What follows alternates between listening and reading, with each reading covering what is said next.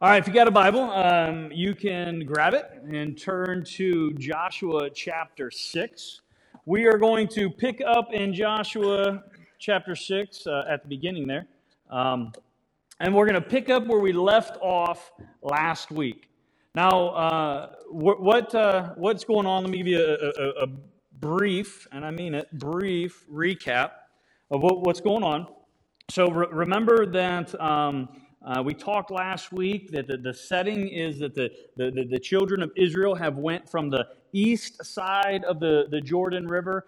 God stopped the waters and they crossed over the Jordan River into the promised land. They set up camp there by Gilgal. Some things needed to take place. Some housekeeping things needed to take place, namely some circumcision. And from that place, we have that they took the first Passover in the land. But from that position, we met up with Joshua, where he was like standing. It says he was by Jericho. He was by Jericho. He was looking at this great fortified city with these walls that were ginormous. And it wasn't just one wall. We talked today. There was multiple walls, walls at points where they were wide enough for a chariot to run on, to ride on. But the reason I tell you that is because the city itself was a impossible feat. Standing there in the front, or sitting there in front of Joshua, and when we left off with Joshua, there was a moment that took place where he's standing there perplexed, and as he's trying to figure out, okay, how am I going to take and conquer this city? He encounters a man. And the man in which he encounters, it says that this man was standing there with his sword drawn. And we talked about the fact that it ends up that this man was what theologians call a Christophany or a theophany. It was an appearing of the pre-incarnate Christ. This was Jesus before he came in the flesh. This was him in the Old Testament. He's standing there. The commander of the army of the Lord is standing there with his sword in his hand. And Joshua goes up to him and says, "Are you for us or are you against us?" And the commander of the army of the Lord says, "No." And then he proceeds to reveal to Joshua who he is.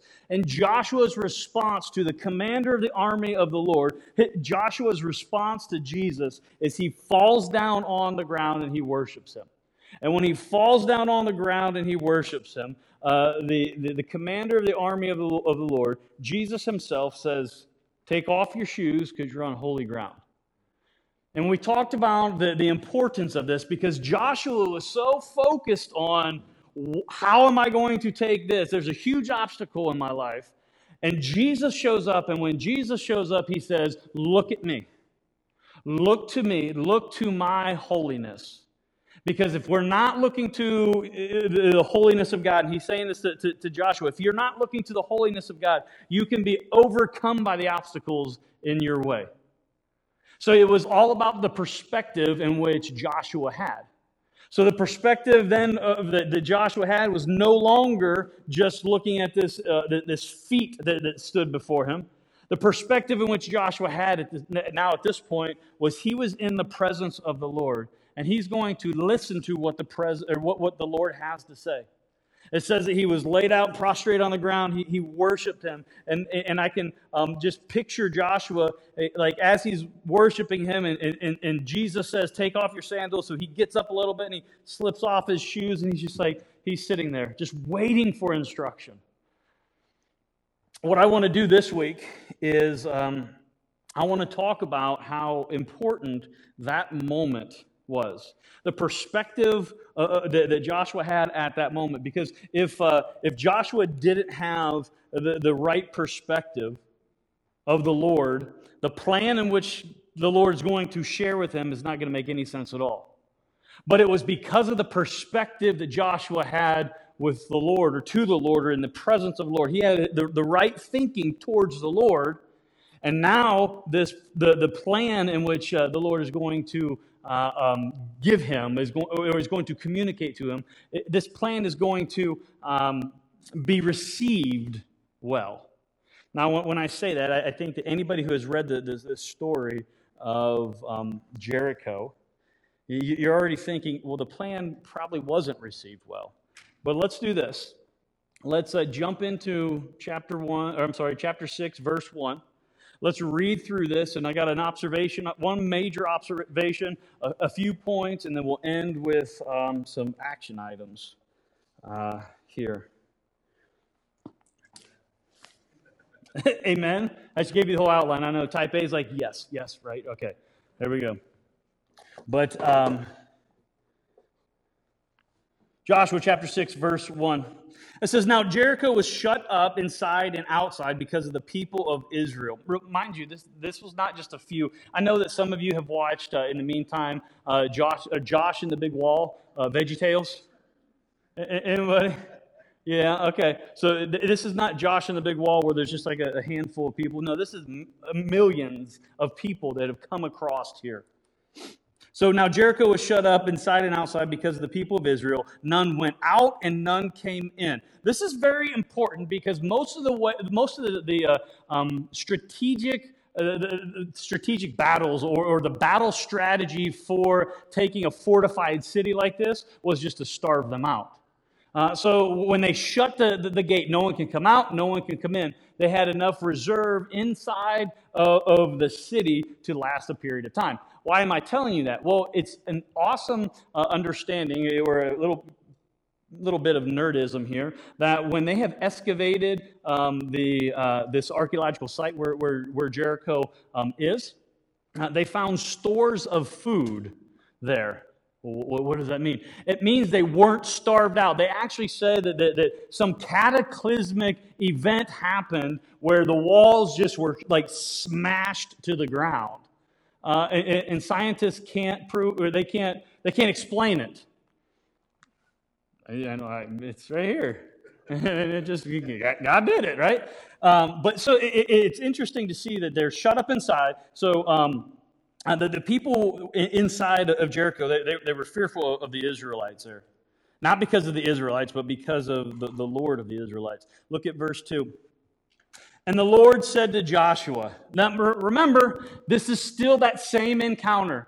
This is still Joshua is worshiping in the presence of the Lord, and Jesus, the commander of the army of the Lord, is giving him this instruction here. It says, "And the Lord said to Joshua, see, I have given Jericho into your hand with its king and mighty men of valor.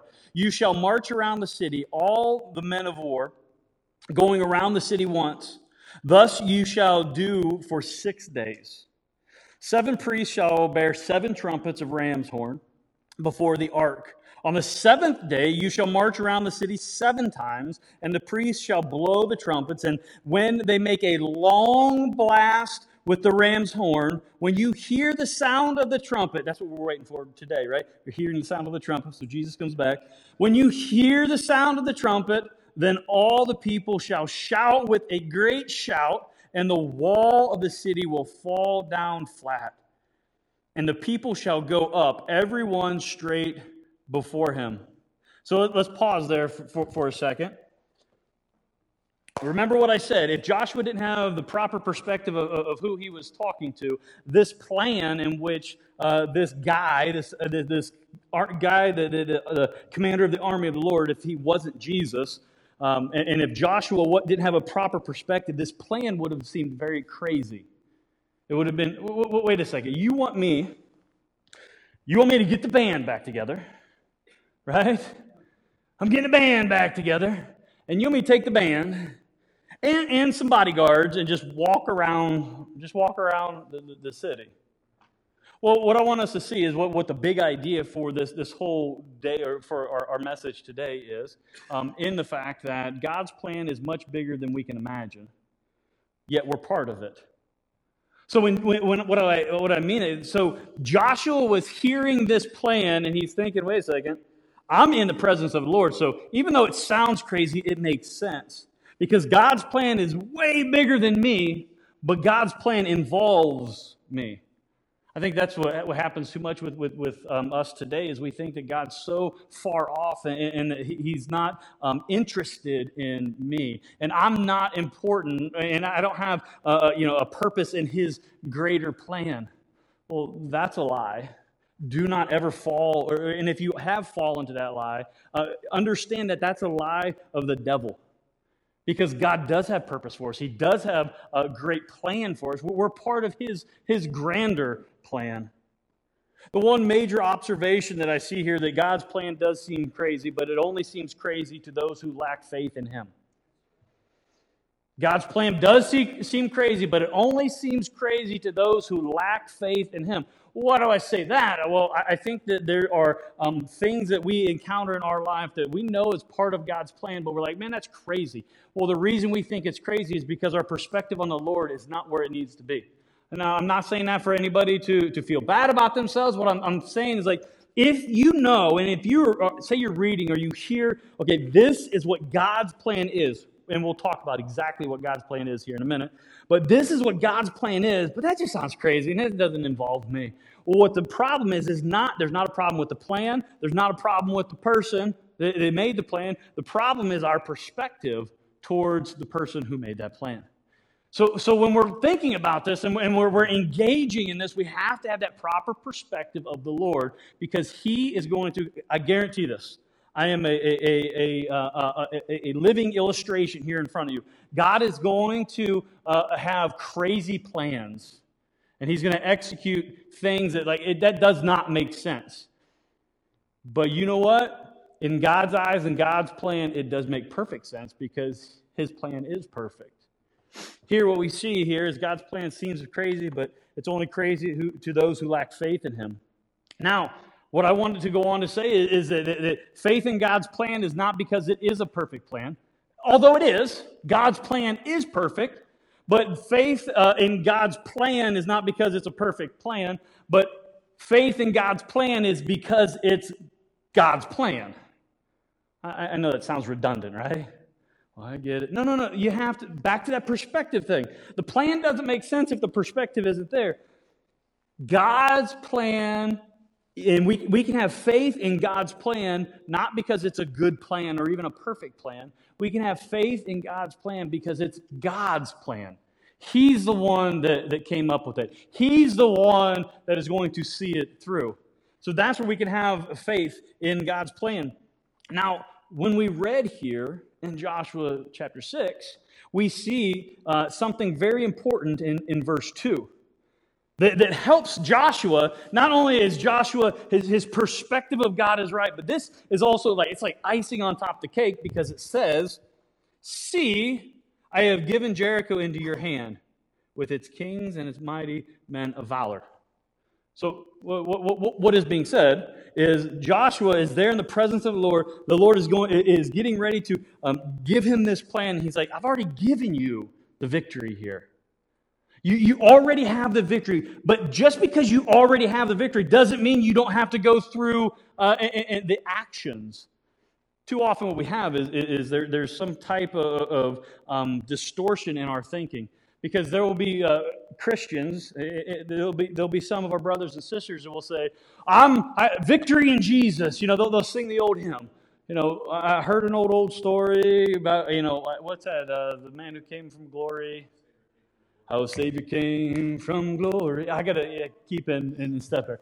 But they'll sing the hymn and they'll say the words, I got victory in Jesus. But they live their life in fear. That you can't say victory and then fear. You can't hold on to both. And this is what I think that is a good picture here, that Joshua is not holding on to fear of Jericho anymore, because the Lord has already given him victory. The battle is the Lord's. And I think that's what we have to do with our life. We have to understand that Jesus is with us. If we're a believer in Christ, that Jesus is with us. In every battle in which we face, the battle is the Lord's. That doesn't mean that we don't have to go through that time, that period, or those actions. Just like here, the children of Israel, they're still going to have to walk around the city. How many times did they walk around the city? This is what? 13, thank you. Because most people say, well, and they get the math wrong 7 times. No. On the 7th day, they went around 7 times. So, anyway. But they still have to go through the action, even though the victory has already been given to them. And that's us. The victory has already been given to us, but we still have to go through. But we don't go through it alone. And that's why I believe that if we look here and they're talking about playing the music, they were praising God as they were going around the city. They were singing worship music. If Crowder was, they would probably have been singing Crowder if he was back then. Maybe? No? I don't know. I just seen if y'all are awake. God promised the victory, but they still had to go through it. Here's 3 points I want to make of this text. As you're getting your pens ready, we stop there in verse 5 where it says, where the angel of the Lord is telling Joshua, he says that the walls are going to come down. Look at there. And the wall of the city will fall down flat, and the people shall go up, every one straight before him. Verse 6, so Joshua the son of Nun called the priests and said to them, take up the ark of the covenant, and let 7 priests bear 7 trumpets of ram's horn before the ark of the Lord. And he said to the people, go forward, march around the city, and let the armed men pass on before the ark of the Lord. What I love about this is, and this is for free, is like Joshua didn't question the Lord. Are you sure? Are you sure? I got some guys, some pretty tough guys here that I can equip them, and maybe we get a better chance instead of sending the piccolo players out. I mean, they got sensitive hands. I know that they're... Yeah, and the Marine Corps does have a band, but I don't know if they know how to handle that rifle. But what we have here is Joshua doesn't say anything of that. He gets the plan from the Lord, and he goes straight to the people, and here's what we're going to do. Again, this is all because of the perspective in which Joshua had to the one he was talking to. 3 points that I want to make here from this text. The first one is this. Just because God's plan doesn't make sense to you doesn't mean it's wrong. Just because God's plan doesn't make sense to you doesn't mean that it's wrong. So, and I think that this is where a lot of us tend to fall in sometimes, like, well, that doesn't really make sense. If God really wanted me to do this, or God really wanted me to do that, He would make it clear and it would make sense to me. God's plan doesn't always make sense. Now, that is not a license for you to go do stupid things. Well, I thought God was telling me to do this. No. That goes back to the perspective. If you're thinking that God wants you to do something, what you need to do is first start with your perspective and how is your presence in the holiness of God. Because if your presence in the holiness of God is not where it needs to be, well, the plan in which you think is going to, and it seems crazy, it's because it is crazy and it's not of God. So what we have to do is remember, back to that presence. Come back to the presence and the perspective of the one in which you're talking to. So just because God's plan doesn't make sense to you doesn't mean it is wrong. It doesn't have to make sense to you. Which leads us into the second point here, that God doesn't need your approval for His plan. No one in the sound of my voice has ever thought of this, I'm sure, right? Even at home where you're at. No one has ever thought that, well, I got to approve God's plan. No, here.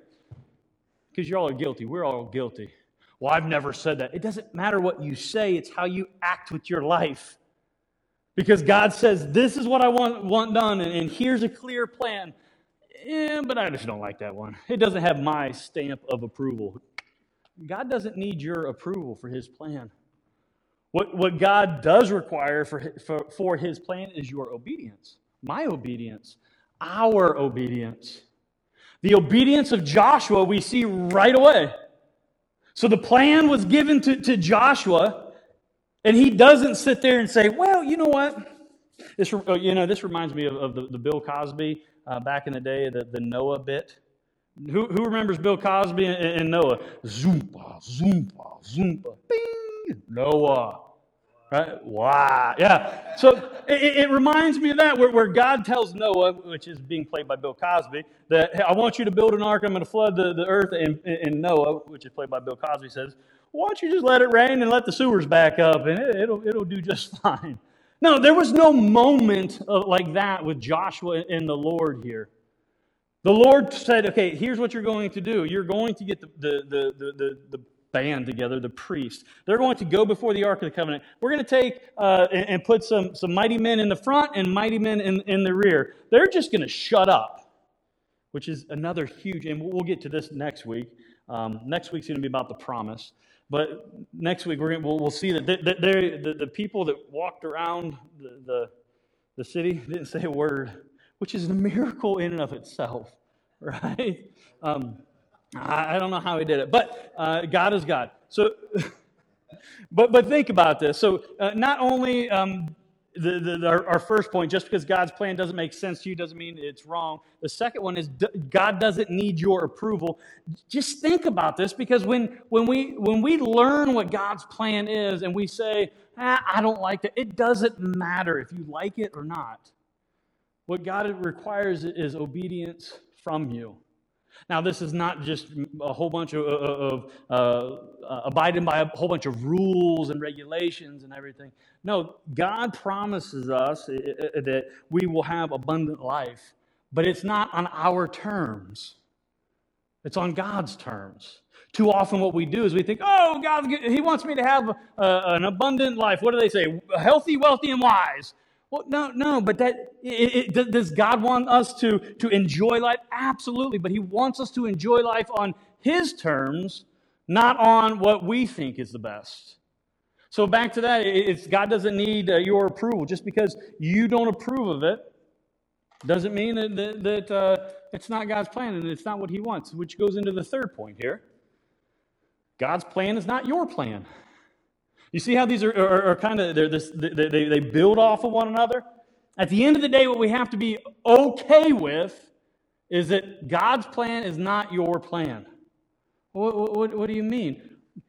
God has a plan. He sees the beginning from the end. He sees all the things in between. And His plan takes into account all of that. All we see is just a little slice of this. So what we have to understand is that maybe I want to do something here, or I want to be something or whatever, but what we have to look at as a bigger picture is like, God doesn't have to adhere to my plan, because God's plan is not my plan. What I need to do is my plan needs to line up with God's plan, not vice versa. We have to look and say, okay, now, that doesn't mean that He doesn't want us to enjoy life. No, that is one of the craziest things that Christians do. They think that you have to walk around and mope and, I'm just being humble. No, God wants us to have that abundant life. He wants us to be filled with joy. Like one of the fruit of the Spirit is love, joy, peace, patience, kindness, gentleness, self-control, something else. Faithfulness, gentleness, self-control. But one of those is joy. He wants us to be joyful. He doesn't want us to mope. But too often what we do is we think that, well, here's my plan and here's God's plan. Well, my plan's not lining up with God's plan, so I'm going to pout. No, how about let's just make our plan get in line with God's plan? Joshua could have had a crazy idea of starving them out or trying to dig a tunnel under the wall or whatever it was. But whatever, and we will never know until we get to glory and we can ask Him, hey, what were you thinking when you were standing there looking at the wall? But whatever it was scrapped when God showed up and gave him the plan. Joshua got in line with God's plan, even though the plan which God gave him sounded a little bit off at the time. As you're sitting there, I know that the question is kind of rolling through your head. Okay, I get it. God's plan, just if it doesn't make sense, doesn't mean it's wrong, and God doesn't need, my approval, and God's plan is God's plan, not my plan. So Lee, just what is God's plan? What is it? Well, I'm glad you asked. Because if you didn't, I don't know. It's still in my notes. We'd still go there. God's plan, I think there's two parts to God's plan here. What I want to focus on here is what God's plan is since the fall happened. Now, I'm not saying a season. I'm saying the fall of mankind. Since sin entered into the world, God has had a plan the whole entire time. And what God's plan is two things. And when I'm saying it's two things, it's multifaceted. You could probably pick these things and make more points. For sake of time and our togetherness here, I'm just going to focus on two. God's plan is two things. One, to fulfill his promises. Well, what do I mean by to fulfill his promises? Well, what we have is this picture of Joshua who's standing before Jericho, which stands between them and the rest of the promised land. So God's plan is to fulfill his promises. Well, what we have to understand is God promised this land to Abraham many years before. So almost 500-ish years before all of this took place, even a little bit more than that, maybe 600, I don't know, my math is a little bit off. But many hundreds of years before, this land was promised to Abraham and his offspring. And I'll tell you this, if God makes a promise, he comes through on that promise, no matter what the promise is. And this is why God can do this. I love this fact. God comes through on his promises because he's the only one who has the power to keep his promises. Jake may promise me that he will never wear that ugly shirt again. I like the shirt. Just bear with me. Just bear with me. Do you want me to pick something else? Jake will promise me that he'll never make a bald joke towards me again. Is that better? Okay, there we go. But you know what? It's not within inside of his power to do that because there are circumstances that will affect him. And I'm sure that I'll say things that just do it. Just do it. I mean, it's just waiting for that to happen. But the fact of the matter is that we can have the best of intentions to keep a promise, but it is outside of our control because we cannot control every element and every situation and everything that takes place. But God can. So when God promises something, he fulfills his promises. This is what is part of God's plan. So God's plan is to fulfill his promises. First here is to Israel, which is the promised land. Remember in verse 2 it says, I've already given you this. I've already given you this city. You still have to go and do what I say, but the victory is already yours. God's plan is to fulfill his promises to Israel, but then God's plan is to fulfill his promises to us as well. What do you mean? Well, I just wrote a few things down here. One of God's promises is eternal life. I could stop with there and that'd be great. But not only has God promised us eternal life, he's promised us, this is a huge one, freedom from sin. Oh, wait a second, you can't be free from sin. Yes, you can. You can be free from sin, but what we choose to do is we choose to believe the lie of the devil that you'll never be free. No, there will always be sin around us, but we don't have to be overcome and in bondage to it. So he promises us freedom from sin. He promises us abundant life. This is one of those things, like God doesn't want Christians to be cranky. The worst image for the church and for Christianity as a whole is a cranky Christian. Because somebody is cranky or whatever, ill-tempered, but I'm a Christian. Well, if you're a Christian, I don't want anything to do with it. It's a bad witness. So God wants us to have this abundant life, the life that we are so filled by the Spirit and with the Spirit. Hold on, Dan. So filled with the Spirit that the Spirit overflows in us.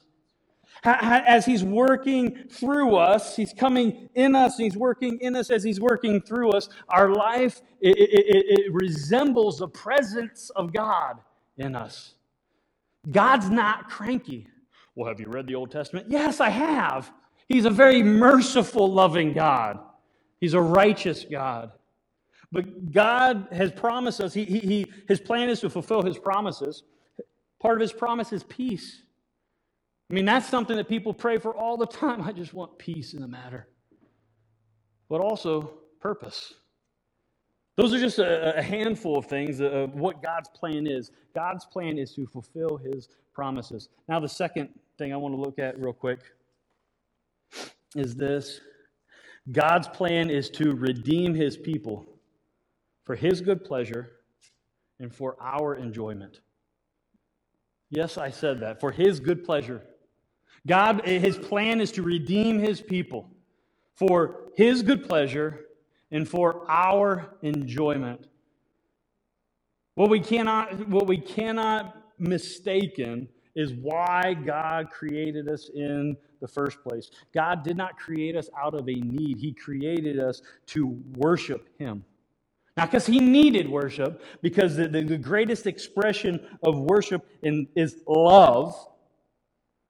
He created us to love him, to worship him. Not that he needed that, but just because he is holy and he deserves that. And what do? We jacked it up. And when we jacked it up, that's where the plan really came in place here. The plan since then has been to redeem his people back to him. Why does he want to redeem his people back to him? It's for the sole purpose of him dwelling with us for eternity. What is heaven like? That's a question I get a lot. What is heaven like? I don't know, but Jesus is going to be there, and I'm going to be with him for eternity. If you don't want that in heaven, then you don't want heaven.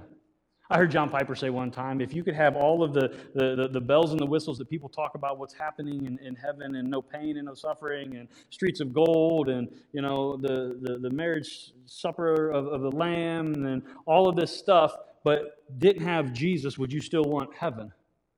If you want all of these things and you're okay with Jesus not being there, then you need to check your perspective here, because something's wrong. Heaven is all about God dwelling with his people. And we will dwell with him for eternity. That's a beautiful part about what heaven is. So God's plan is to redeem his people so that we can, at the end of this time on this earth, we can come together and we can worship him for eternity. In closing, I want to say this. God's plan is a redemptive one. I just said it's to redeem his people. So what we have to understand is God's plan is a redemptive one. That's why we talk about around here what the gospel is. The good news of God's redemptive plan for sinful humanity. God wants to redeem his people back. God wants us to be in fellowship with him. God wants us to commune with him. Not just now, but for eternity. And that's what all of this is all about. Is understanding that God has this bigger plan. This huge plan.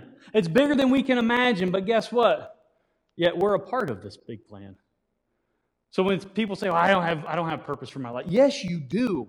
If you have breath in your body, God has a plan for your life.